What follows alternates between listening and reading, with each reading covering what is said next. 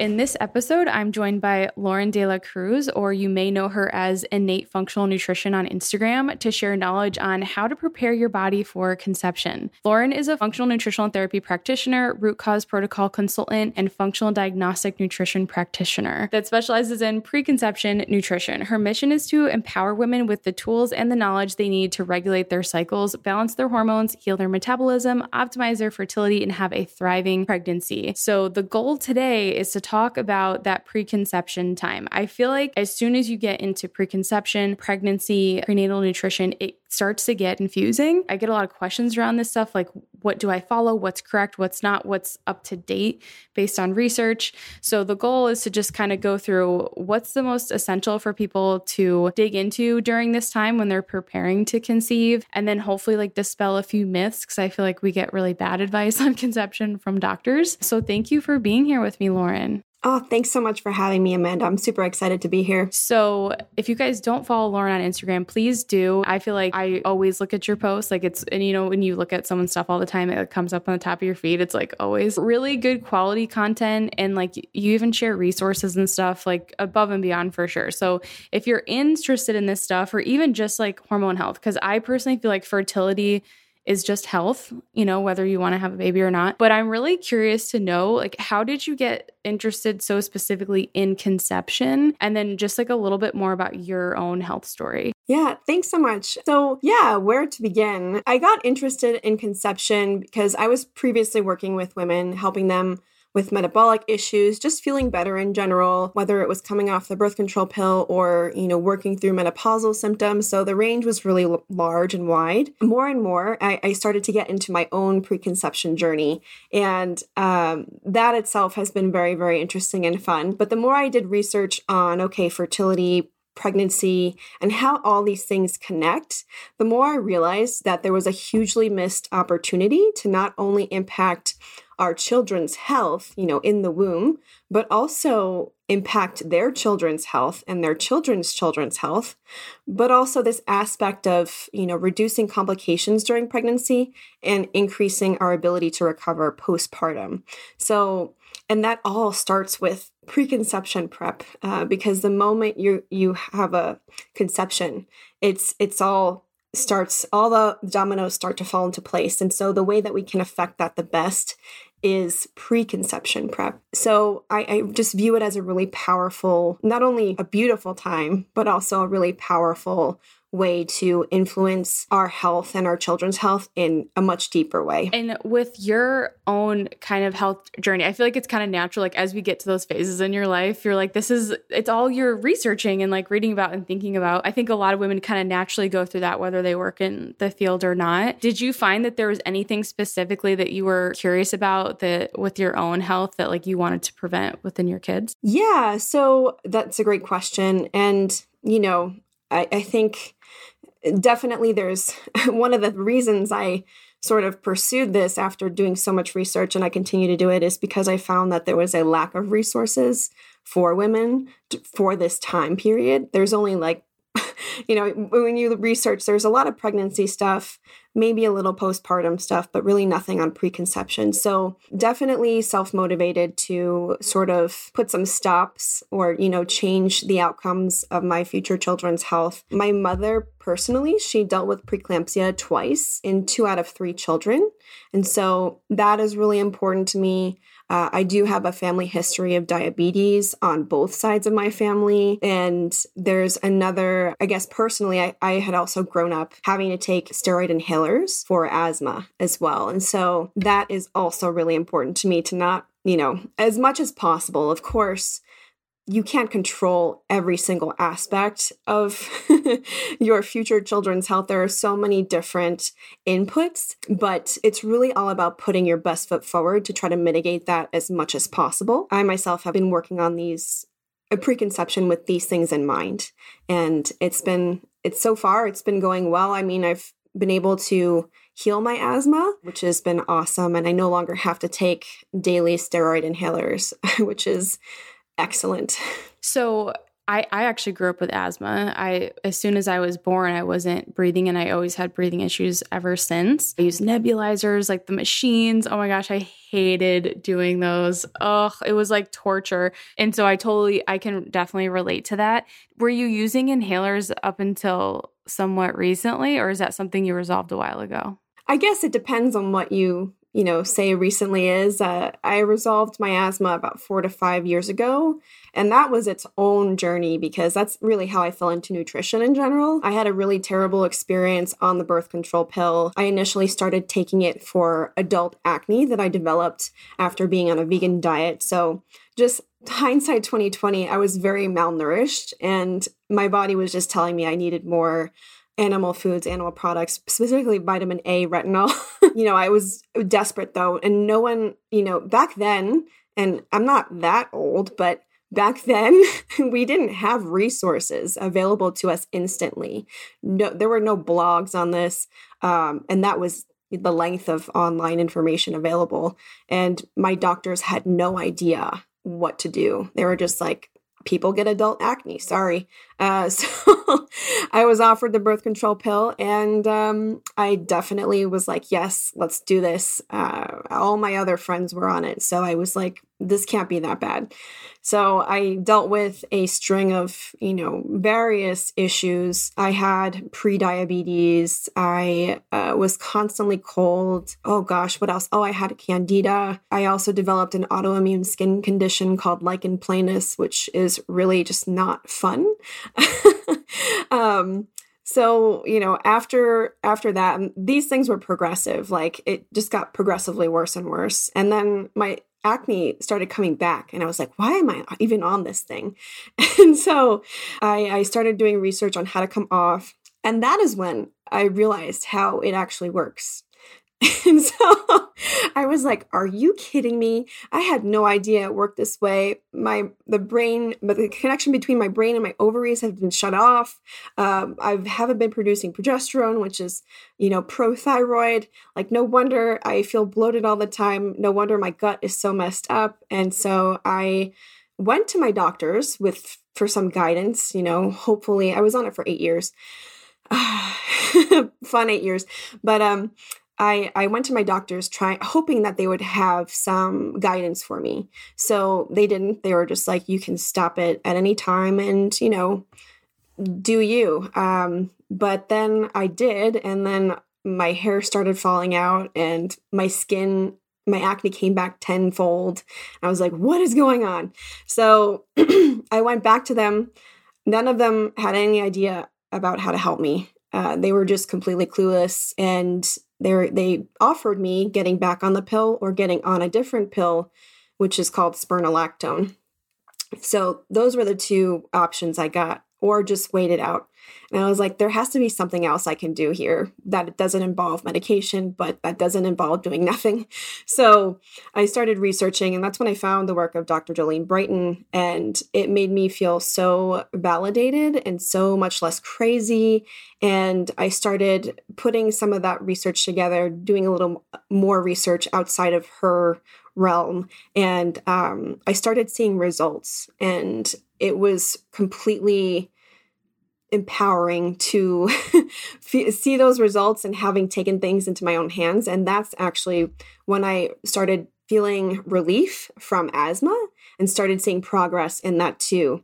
And, maybe a year after that, I was really good to go. So that's amazing. Yeah. I think people don't realize that we did not have Instagram, and people weren't doing what they're doing now on Instagram. We didn't have all this information at our fingertips. Now people are incredibly lucky. I feel like it's a lot to sift through, and it's hard to know who to trust, but there's still so many resources. Even it's you could go to either of our pages and learn at least a few things you could start doing right away, to start easing symptoms.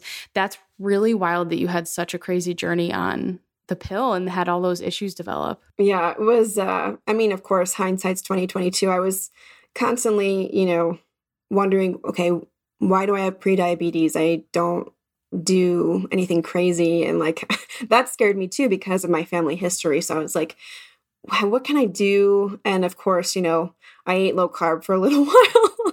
thinking Didn't that, we all? yeah. I've done vegan, low carb, all you can think, keto. So yeah, it's definitely just a big learning experience. But as you start to put more and more dots together, it all starts to make sense. And definitely, I don't know that if I hadn't gone through what I went through on the pill, I would be in this position now, what I'm doing, which I absolutely love. So I'm also, in a sense, grateful for what it taught me. Same here. I have very, very similar story when I came off the pill. That's really when all my research on this stuff started, because I was very focused on sports nutrition. So it like completely flipped everything. I feel like a lot of women, unfortunately, have stories with the pill, which is sad, but it's important to share them. Some people do great on it, and I think that's awesome for those people, but a lot of people can really struggle. And because it's so normalized, like you said, all your friends were on it, so you thought, like, can't be that bad. It is so normalized. I would even forget to tell when I would go to doctor's appointments, like I'd forget to say I was even on it, and they would ask, they're like, oh, you're on the pill? I'm like, oh yeah, I forgot to even put that. In my mind, it almost wasn't a prescription med, is like how normal it was. So I can totally get that. So as far as, I totally agree with you about the whole, there's not a lot of great info for preconception. When I think of it, I think of like when I went to, like, my husband's in the military, and I went to our doctor like a year ago, and for one of my like typical like pap smears, and of course they freak out because I'm not taking any birth control, and they're like, you're gonna get pregnant. And I was like, I've been doing this for 4 years and we haven't gotten pregnant. So it does work. It's very effective. I was like, we want to conceive probably in the next year. And they were just like, I'm like, that I just was sharing that because I feel like my doctor should know in case they saw anything like with my pap smear or anything. And they're just like, yep, just like start taking a prenatal, like that's literally their advice. And if you're on the pill, the advice is don't stop taking the pill until you want to get pregnant and start a prenatal. And so what is wrong with that typical preconception advice? Yeah. So, what I'm about to say, take it with a grain of salt, because it's definitely not normal to hear this in the conventional medical space. And, your doctor definitely usually has your best interest in mind, but they just might not be super educated on these aspects of them. And so I would say definitely do more research as well. Happy to also mention a few resources you could look at. But I think one of the main issues that I have with it is that it doesn't address the concept of fetal programming. So earlier I mentioned that we can affect our future child's health, but also their child's health and their children's health. So the concept of fetal programming is a well-researched, well-established concept, and it's basically the idea that we imprint our health on our baby. So the issue here is that, one, the pill itself, there's many functions in the body that it messes with. It dysregulates the adrenal glands, or the adrenal hormones. It dysregulates the thyroid. It also can increase the risk for autoimmune diseases. It affects the mental health of the woman, of the person taking it, in various ways. And that has a lot to do with the effect that it has on the hormones that it also suppresses. So the way that the pill works is that it cuts off you're getting a supplemental synthetic dose of estrogen and progesterone. So the body, the way that it thinks is, okay, I'm getting all of these things. I don't need to make any more. So it'll stop producing those hormones, or at least diminish the production of those at least. And so how long we've been taking the pill, our bodies slowed down the production of these important hormones, which are essential for fertility also, and to also successfully implant and to successfully carry a baby. So we're not getting any of these hormones, or at least we're getting a lot less of them. And the body, when you come off the pill, it has to reestablish that connection. So that's the first issue. And what most doctors won't tell you is that, long-term birth control use is associated with subfertility, is what they call it, for at least a year to a year and a half post-pill. So it takes a lot longer for the body to get back online. Some women, maybe not. for sure. Some women, depending on how long they were on it, it could be that it comes back within the first or second month. But if you've been taking the pill for 2 years or more, which most of us have, it could be 12 to 18 months. And that's exactly what happened to me. I got my period back when I came off the pill the second month, but I didn't start ovulating until a year and a half later. And that's one of the things that was really clear to me when I started ovulating again, because a lot of my symptoms went away. And that was just a light bulb moment. I was like, oh my God, really? So there's that issue. A lot of us are also estrogen dominant when we come off the pill, because while it is some of the pills are called low estrogen. Yeah, it's supposed to be a lower dose than the extremely high doses that they came out with when the pill was first introduced into the market, which caused a lot of problems. But even though it's a lower dose, it's still a pretty significantly high dose of estrogen. So we're getting synthetic estrogen, progesterone that behaves like estrogen, looks molecularly similar to, testosterone, actually, I believe. Is that correct? Progestins do look similar to androgens, yeah. Okay, yeah, I'm having a little brain fart. But yeah, okay, so that can mess with things too. Really, it's the estrogen that's really kind of the problem, because Dr. Ray Peat talks about this a lot, and he attributes estrogen to being the most potent anti-fertility factor. So yes, we do need estrogen, but we don't need a lot of it. There's a fine balance, and a lot, depends on, of course, how you look at it and the relevance. There's definitely a balance that the body needs to have, and too much is not going to work in our favor. So we tend to have a lot of estrogen stored up post pill, also because when we are not making progesterone, the body tends to accumulate estrogen anyway. So we can't really get rid of it. Progesterone is what balances estrogen in the body. And because we're not making any, because we're not ovulating, that's what the pill stops us from doing, we end up pretty estrogen dominant postpartum. Other aspects of sort of why this isn't a great idea either is because it depletes us of nutrients. So really, really important nutrients for fertility, but also a healthy baby. These include things like vitamin A, which is really important for egg health and fertility, vitamin E, which is also called the fertility factor X by the people who discovered it, the researchers who discovered it. Vitamin C, super important for just overall structural function, also the creation of skin in the baby, muscle in the baby, but also the stretching of your own skin. B vitamins like folate, which prevent neural tube defects, B12, which also prevents neural tube defects, really important for neurological function in baby too. Also, these two are really important for methylation. So really, really important stuff there. Zinc, selenium, what else? Just magnesium, I think, right? Yes, magnesium, you're right. Mm-hmm. And then it also messes with ceruloplasmin copper. So I talk a lot about copper on my page. You do too. And that's a result of, the Root Cause Protocol Institute, yep, which is one of my favorite schools I've ever done. So that aspect is really important. That's a whole other can of worms, but it can increase. A lot of women that go on the birth control pill find that they have high copper levels. Also the Paragard, which is non-hormonal, but it can still affect hormones in that way, because when we have high unbound copper, and that's what the pill is increasing, copper needs to be bound to a protein called ceruloplasmin, and that's how it exerts its antioxidant effects, its amazing effects on iron regulation and all these other enzymatic functions.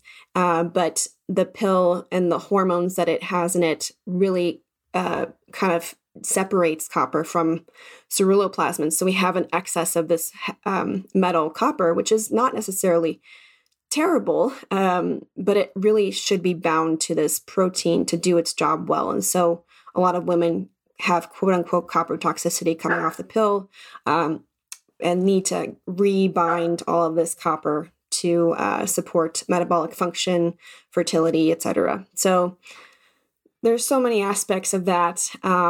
I could go on, but again, I guess in short, the idea, knowing and understanding the idea of fetal programming, and understanding that your body is probably not in the best state post pill, that to, not only support proper development of baby and optimal fertility of your body, but also we want to put our best foot forward, or at least, most of us do, to impact how our pregnancy goes, because nutrient deficiencies can lead to complications during pregnancy for you, postpartum. There's so much that, happens postpartum and that we can affect by making sure we're replenishing really well, like PMDD, even thyroid issues postpartum, which I see so often. And then, the aspect of not only our babies, but our future generations too. Hey, Amanda here, just giving you a quick break, hopefully a break for your brain in the middle of this podcast episode, to remind you that if you haven't gone through our free training, Optimizing Hormone Health Through Mineral Balance, we really do recommend starting there. And the main reason for that is because you're going to hear us say things like mineral foundation, having a solid foundation. Are you putting the foundations in place? Especially as we get deeper and deeper into different hormonal topics and specific imbalances in the body, the mineral foundation is always going to be so essential. So if you haven't watched the free training, you can find it in our show notes, or you can go to hormonehealingrd.com and it's going to be right on that front page there. But we really recommend starting there so that you can understand how is your current mineral status, how do you assess this, and how to get started with all that, just so you can get as much as you possibly can out of the rest of the podcast episodes. But that's it. I hope you enjoy the rest of this episode.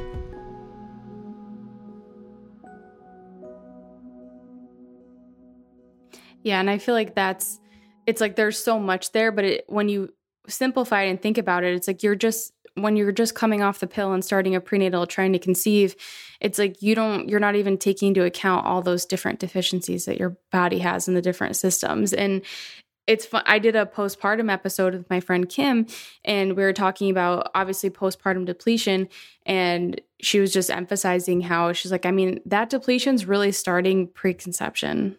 Like you can definitely be, obviously, like you get depleted after pregnancy, but it also depends on how depleted are you going into pregnancy. Exactly. And most women statistically are nutrient deficient in their childbearing years. So we're already entering pregnancy in nutrient debt and other kinds of health debt. And so that's why more and more we're seeing a lot of issues, not only in pregnancy, so things like preeclampsia, gestational diabetes, other issues, but postpartum, a lot of thyroid issues or autoimmune conditions that just crop up. And it doesn't have to be that way. So, just keeping that in mind too, that I probably just statistically am not as nourished as I maybe should be to support myself and baby throughout these phases, and taking that time to really work on it is invaluable. And again, like everyone's different, like you had mentioned, like you've tried all the different diets, and at one point you were vegan. How long were you vegan for? About 2 years. I can't even picture you being vegan. I was very malnourished, actually. I was probably like, oh my gosh, 70 pounds. Oh, that's crazy. Just because of all the foods that you share and like the meat and stuff, like, and it's like, how to cook it all so well. I just like can't picture that extreme, but I feel like we've all kind of been there. Like, especially if you're interested in health, like you tend to like try the different things that are popular, which I don't think is bad, but it's like, even if you didn't take the pill, if you're coming from that history of like maybe restrictive diets or more extreme diets and stuff, or even under eating, you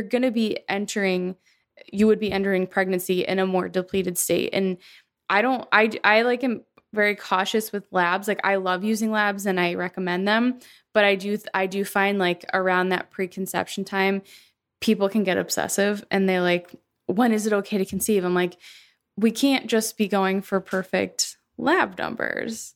Oh yeah, for sure. It's what you said it makes so much sense.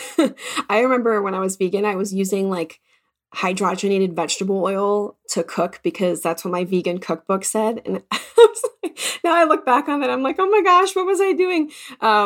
But yeah, that you make a really, really great point. And that's something that I go through in the course is like how to build your timeline, things to consider, and definitely your previous diet or your current lifestyle nutrition strategy is definitely one of them, because if you're on a plant-based diet, you're going to be missing a lot of really important fat-soluble nutrients that you can really only get from animal foods. And those are extremely important for fertility, but also baby's health and development. And you also mentioned, the lab aspect. And I do find this too. I'm very cautious in the way that I approach labs as well, because I think that a lot of women, there's a fine balance between like being ready to go. And I think that's important. Trusting your body to be ready to go. That's super important. That's really the first thing that I ask people when they are on their preconception journey. How do you feel today, right now, in this moment? Because that will tell you a lot. If you're not sleeping well, eating well, if you're not getting sunlight, if your digestion is really bad, if your hair is falling out already, if your skin has issues, how is your mood, how are your energy levels throughout the day? These are all pieces of information that you can use to say, okay, maybe I need to work on these things first before I go into pregnancy, because these things may only manifest as or become exacerbated. So there's that aspect, and we definitely need to trust our body and get in tune with it to understand where it's at. But it's never that we're chasing perfection here either. And that's really important, because if we are chasing perfection, we're never going to be ready, ever. So you have to find, progress, one, is really important, but finding the right place for you as an individual and your unique situation and history is also super important. There's definitely a fine balance, and I think that's important to figure out. So I feel like you get this question all the time. I see you do prenatal reviews all the time, which is great. And I feel like it's really helpful for people. This is probably the hardest concept for the women that are in my community that I work with to accept, is that most prenatal vitamins are not going to meet 100% of your needs, right? We kind of, we were told this, like, we're like, oh, just start taking prenatal and you'll be fine. But most prenatal, and we kind of think it's like, oh, I'm fine, I'm taking a prenatal, right? What are some of the concerns with current prenatals on the market that you have? And like any advice for women as far as kind of like how to like tease that out and find out what's going to work best for them? Yeah, that's a great question. And there's a lot to unpack there. Prenatals, I definitely think there's a time and a place for them. But I think what's important to remember is that they're a one-size-fits-all solution. And you are not I guess, or I should say, everybody is so different. And usually one-size-fits-all solutions, like diets themselves, there are so many concepts we can apply to that sort of concept itself too. One size fits all solutions are bound to, fail. So you are a unique individual with different metabolic needs and, different deficiencies, different excesses. So right there's a potential to create more imbalance. Because the prenatals don't take your unique individual needs and imbalances into account. So that's important. Prenatal supplements are also not regulated by the FDA. So just keep that in mind, that just because it says a prenatal doesn't necessarily mean that it's safe to consume. And this will even be on prenatal vitamin labels. Like, it says, disclaimer, discuss with your doctor, or, do not start taking without discussing with your doctor. That's because they're not FDA regulated. Other issues that I have with prenatals, a supplement company is releasing supplements to make money. And with that said, if there are multiple nutrients in a supplement, the more expensive it's going to be. So the way that they cut costs and the way that they increase their bottom line, because they're not going to be just doing this from the bottom of their heart, is they will swap out good forms of vitamins for cheaper ones, which usually means they're going to work less well. So they'll pick maybe, a couple of good forms of the vitamins, but the rest will be really cheap forms like magnesium oxide or beta carotene for vitamin A, ascorbic acid for vitamin C, although you'll be hard pressed to find.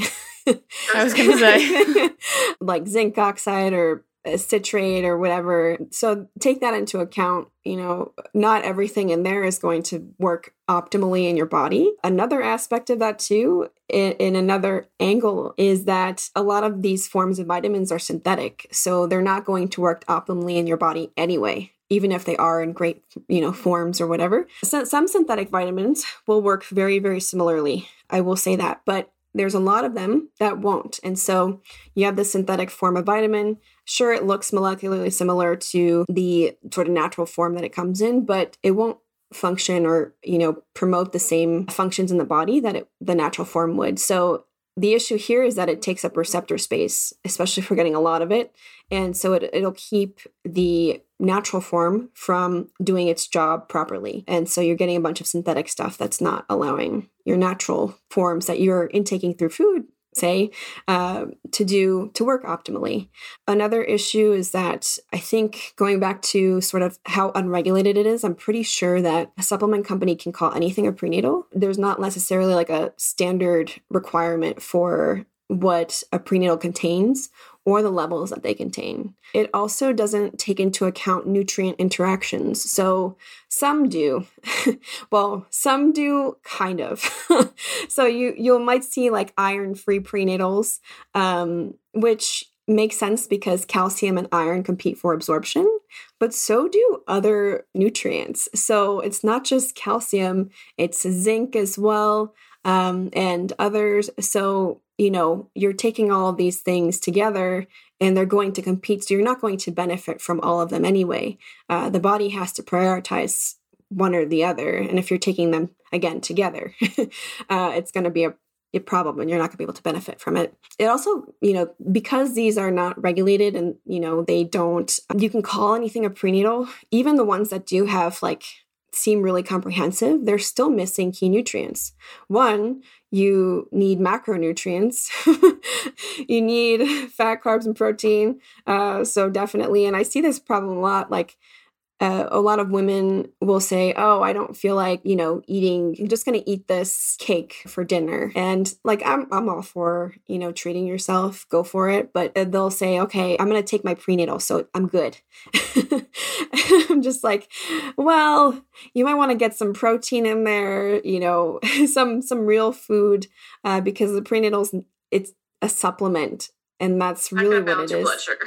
Yeah, it's not going to balance your blood sugar. And it is a supplement to what should already be a really solid foundation of a nutrient-dense diet. So I think a lot of women forget that. And that leads me into my next point, is that they're missing key nutrients. It takes a long time for nutrients to get sort of the acknowledgement that they deserve. And I'm sure you know this too as a registered dietitian. Choline, for example, wasn't even really acknowledged until the past 20 years.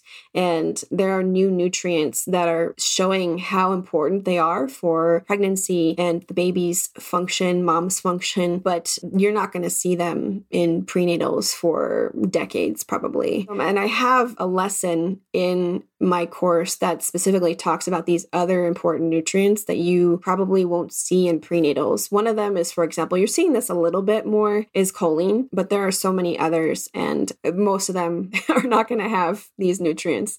So you got to be getting it from your diet or supplementing them. I really promote having that solid dietary foundation. And what else? I think that covers most of it. Yeah, I feel like there's so many specific, we have a whole episode on vitamins and supplements we recommend not to take. So I feel like people will probably, if hopefully they've listened to that episode and they can kind of understand the whole ascorbic acid and iron and zinc and that kind of stuff. When you talked about the choline thing, it made me think of folate, because I feel like that's all people care about when you're pregnant. It's no other nutrient matters. They're well, but what about folate? So do you think we actually absorb a lot of the folate in prenatal vitamins? And then is there any other nutrient that's maybe just as important and not as talked about much? Oh, yeah, for sure. So we're obsessed with folate. I don't really know. I was too young. And I'm so happy that I could still say that. I think that in the early 90s is when the recommendation to include folic acid, and this is another differentiation we'll want to talk about, but folic acid in your, prenatal supplementation strategy. And then in the late 1990s is when the United States actually started fortifying the food system with folic acid. And so what's important here is that folic acid is a synthetic man-made version of folate. And there are, I think, something like 100 to 150 kinds of folates in food. But the primary one found in food, which is 5-MTHF, is the primary one found in our bodies in the highest amount. So I think it's somewhere around 95%. So that said, the reason the difference is important is because we can only absorb, I think, around 200 micrograms of folic acid at a time. So that becomes a problem when we take more. And we not only do we have the food system that's fortified, we are also taking supplements that probably have folic acid. And you will probably hear a lot of contention around this concept too, because folic acid has been probably one of the most researched versions of folate versus the natural forms itself. So because there's a lot more research studies, a lot of doctors argue that, well, folic acid is the only one, this is the proven one. But there's a lot of other supportive research. And the reason that it's important is because unmetabolized folic acid can cause a lot of problems, and the consequences are still very much unknown. So a couple of issues that unmetabolized folic acid can cause, and this comes from taking too much, which is, again, very easy to do if you're taking, an extra supplement with folic acid or a prenatal with folic acid, and usually they'll have it around 400 micrograms.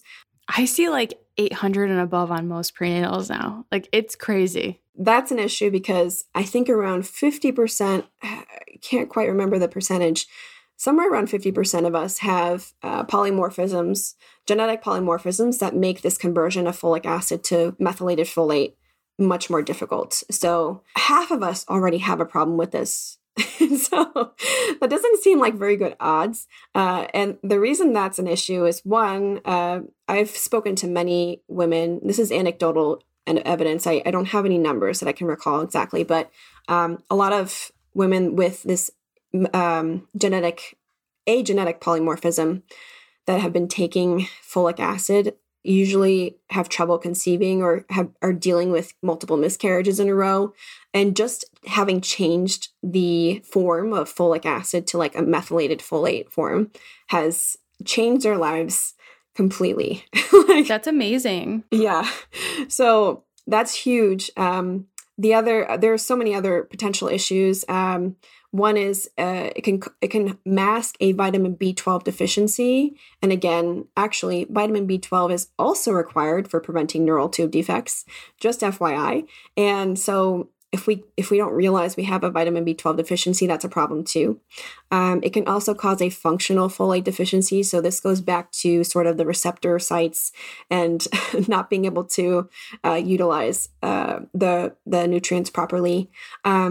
There's also new research, and I recently did sort of refresh my memory on this, but there is some research coming out tying or at least making a connection to tongue ties and excess folic acid intake. Oh, that's interesting. Very interesting. What's interesting about some of the research that I read is that folic acid supplementation pre-conception has even a greater association with tongue ties than folic acid supplementation during pregnancy.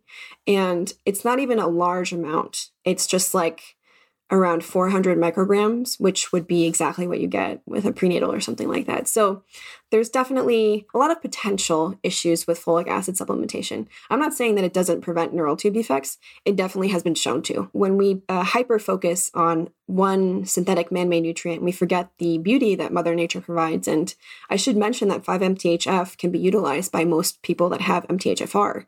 So if you're getting ample folate from food, then you're really in a good spot. I should say, though, if you are looking at including a folate supplement in your prenatal or in addition to your nutrition strategy, it should be methylated, and you'll want to look for L-methylfolate. So that's a really important thing to remember when looking for so, different forms on your pill bottle. Another question you asked was, is it the only one that prevents neural tube defects, or are there others that we should be looking at? And the answer is yes, there are so many. So, things like betaine, which is not very well researched, zinc, what else? Inositol is a new one. B12, choline, like these all are support methylation.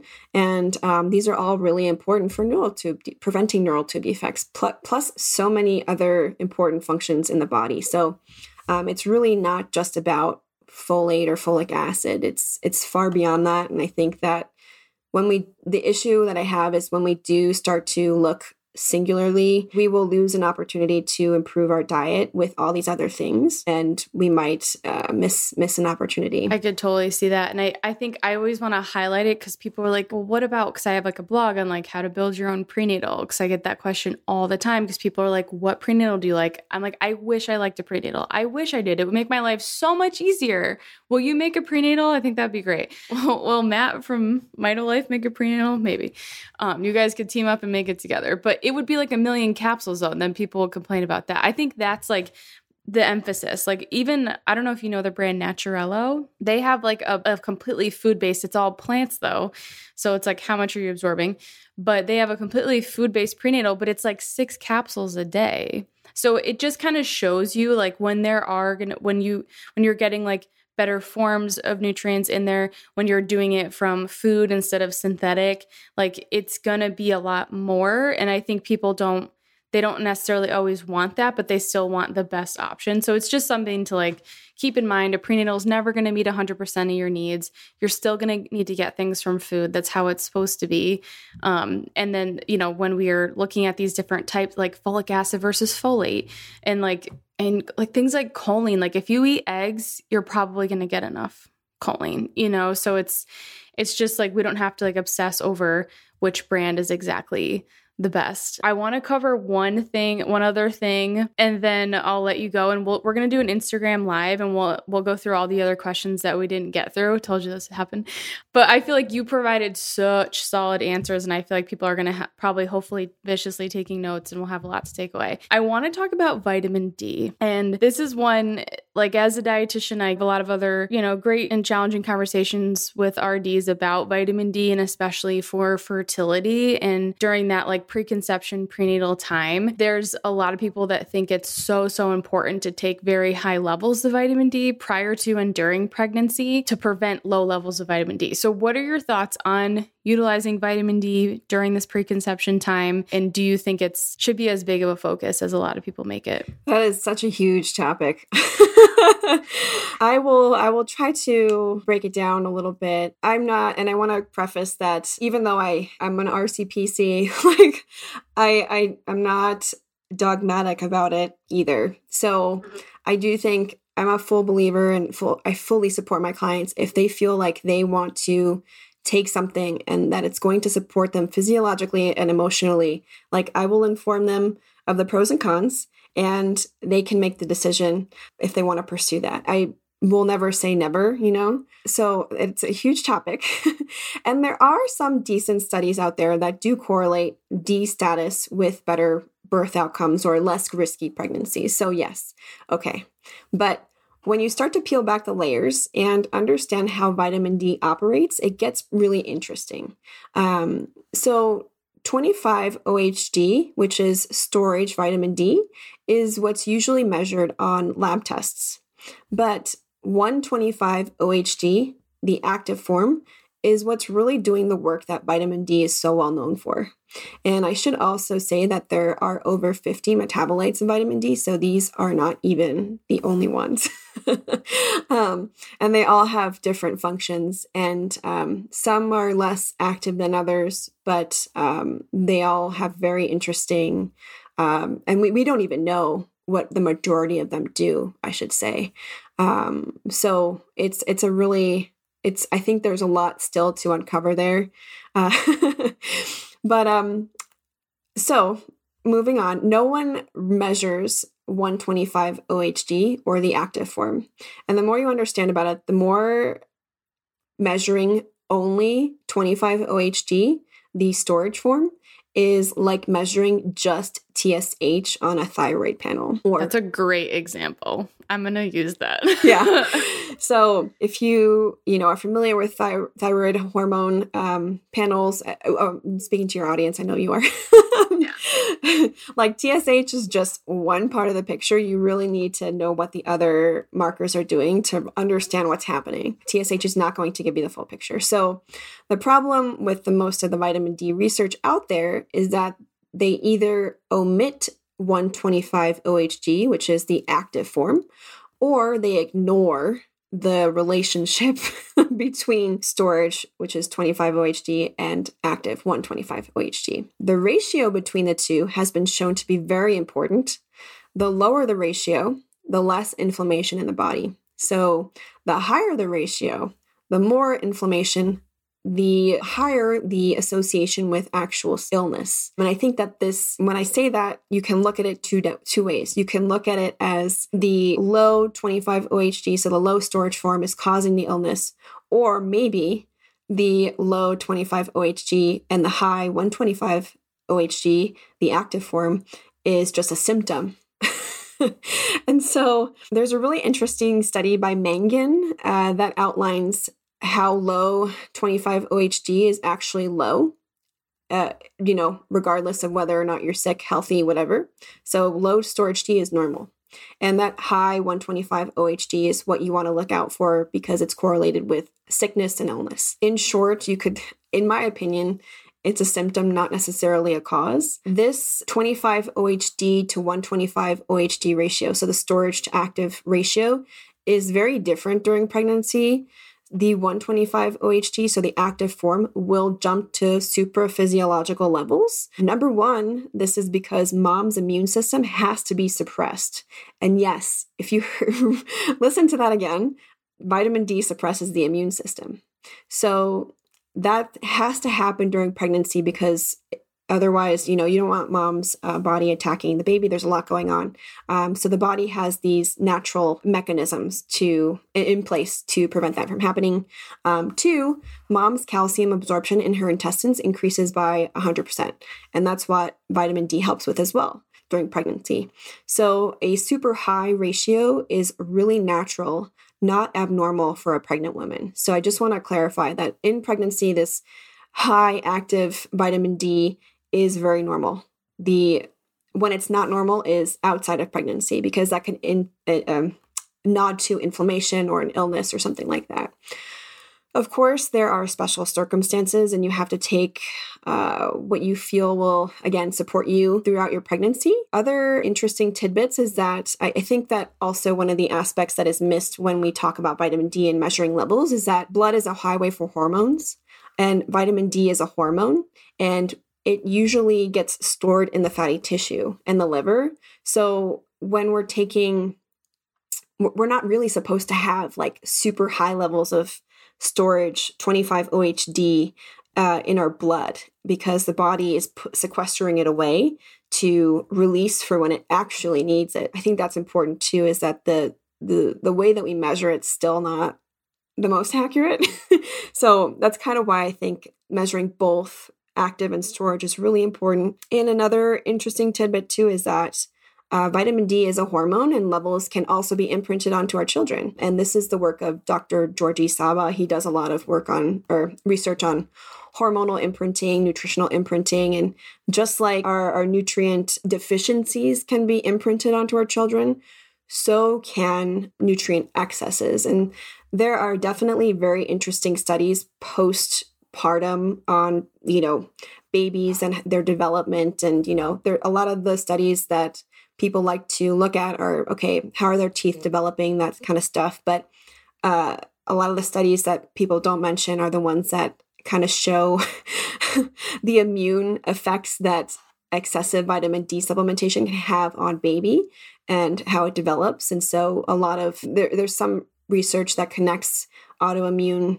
issues with excessive vitamin D supplementation during pregnancy as well. So, it's like you look one way, you see supporting evidence, you look another way, you see supporting evidence. So that I think that's why it makes it so difficult. And of course, there are definitely two camps that are feel very strongly about either way. I just kind of like to look at how it operates in the body. And just from having looked at so many people's FOMANTI iron panels, which is the test that you can take to measure your iron metabolism, overall metabolic function. It's part of, in conjunction with our hair tissue mineral analysis, it's a really great panel. You get to see your A and D and how it affects everything else, all these other markers and minerals as well. And the lab tests speak for themselves. Like I always see low retinol, high iron, high unbound copper, low ceruloplasmin, or maybe high ceruloplasmin, depleted potassium. It's definitely interesting. Do I think that there are extenuating circumstances? Of course. There are people with genetic mutations that have to take vitamin D. Especially there's really interesting research on men that have this genetic mutation. Taking vitamin D supports their testosterone levels, but it's those people that have the genetic mutation. And that takes some sussing out to do with your doctor based on your symptoms. But do I think vitamin D is necessary for everyone? Probably not. I think also the level 2 that you take it. So I think Hector DeLuca, the father of vitamin D, he always said never more than 2,000 IU because America is such a consumes such a calcium-rich diet. What's interesting too is that there are other practitioners that say like you have to take vitamin D during pregnancy to support the superphysiological rise during pregnancy. But if you look at those studies, it's not really making a difference at all.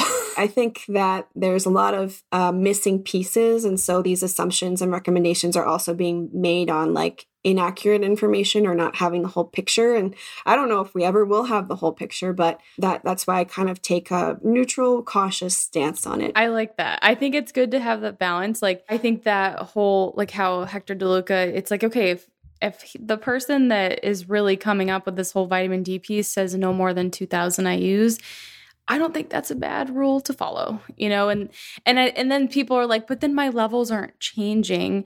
But there's so many other things that impact our vitamin D status. It's important to look at that. And I think that's the hard concept that people are like, but my vitamin D is low and my doctor's on me to take it. I have a lot of clients that are like, I took it and I didn't feel good, which is very interesting. Not everyone has made that connection, but I've heard it more than I was expecting. I took vitamin D for years. I never really noticed a difference. I feel like it depends on the person. And I don't necessarily think everyone, like one of the critical pieces of feedback I often get is like, not everyone can afford lab testing, which I totally understand. But then it's like, then go with a more cautious dose if it's something that you really, really, really are. If it's stressing you out, I'm like, just do it. Like it's not worth it for you to be like every day wondering like if you're doing the right thing for yourself and your baby. I would say like, if it's stressing you out, just take a conservative dose of it. I don't think it's going to end everything, but if you're taking it for a specific reason, like to prevent something, taking just the vitamin D might not actually do that. Yeah. And you made a great point too. There's this whole other aspect of like vitamin D doesn't operate alone. It has so many other cofactors and partners, and vitamin A is really important. And that ratio is super important to support the ability for the body to utilize vitamin D, magnesium, etc. So yeah, there's just so much to unpack there. But, I'm very much like you, I think, taking a reasonable approach. And if you really feel like you need it and it's going to make the world of a difference for you, then you've called to it, then try it. Yeah. And it's like, it's important to experiment, like even the recommendations and the things that I share in this podcast and on my Instagram, and obviously you share a ton of information on your Instagram. It's like, even inside my courses, it's still like you have to take it in, experiment, and find what works for you. It's not, everything is not meant to be like the end all be all. Right. And it's not a one size solution. We can wrap this up. I appreciate you taking the time to do this so much. We're going to do an Instagram live and answer the rest of the questions. So people, obviously I mentioned your Instagram at Innate Functional Nutrition. People can find you there. And then you do have your Conscious Conception course. So do you want to tell us a little bit about it? Sure. Thanks so much for asking. I recently birthed a course, and it was in partnership with my dear friend, Dr. Britt Harmon, and she's a pelvic floor specialist. And so we were both on our preconception journeys. I still am. I'm just taking my time. Doing some fun stuff has cropped up with some lab tests that I ran for myself. So I want to work on that a little bit more before I give it a real go. But I was helping her with her preconception journey nutritionally, and we've just been friends for a long time and just have found ourselves in corners and parties, just like nerding out on preconception stuff. So we put our heads together and we really wanted to create this resource for women that helps guide them through the journey of preconception and empower them with the information that they need to feel really confident moving forward in this beautiful time period of their lives, and how much of a difference it can make. And, of course, this course is not sort of conscious conception. I think all conception is beautiful. And, sometimes conception is a surprise, and that's amazing. But this course is for women who really want to take some time to put their best foot forward and want to learn about their bodies, get in tune with it. There's a whole module on cycles, working through irregular cycles, how to track your cycle, with what contraceptives, without, building your pregnancy timeline, lab tests to think about how to advocate for yourself, all the nutrition information, supplement information, pelvic floor health, lifestyle, environment, relationships, self-care, all that stuff. So it's been a labor of love. We're so happy to have this resource in the world. We hope that it helps a lot of women. I think it will. I have a lot of clients and people in my membership that purchased it. And I think a big draw was they're like, I don't have access to a pelvic floor PT. And I'm like, get the course then, there's no way that it's not going to be helpful. And then it is helpful I love that you have the timeline in there, and we're going to talk about that on the Instagram live. I want to go into that more. You can use it again, if you want to conceive again. I love when you have a resource that you can always go back to. Yeah. And hopefully that'll be the case for everyone.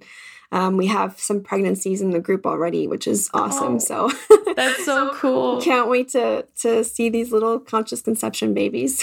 Seriously. And I love the name. So I'm going to link Lauren's course in the show notes, but you can find it by the link in your bio as well on Instagram, I'm guessing. Yes, correct. Mm-hmm. So definitely go check that out. Thank you so much for being here and talking about this. There's a lot that we did not get a chance to cover, but we're going to have Lauren back on and we'll dig in more. Well, thanks so much for having me, Amanda. It was really, really fun. Thank you for listening to the Are You Menstrual podcast. If you enjoyed today's episode, please consider leaving us a review and sharing the podcast with someone you think it will help. If you are new here, we can't recommend enough to start with our mineral imbalance quiz. This is going to give you an idea if you are at low, moderate, or high risk for mineral imbalances. And then, of course, make sure you follow us on Instagram at Hormone Healing RD, and consider signing up for our newsletter. If you like nerding out and you are just loving these podcasts, but maybe you're a little bit more visual and you want to see things too, we go into a ton of detail in our weekly newsletter. So we would love to have you join us there. All right. Thank you. And we will see you in the next episode.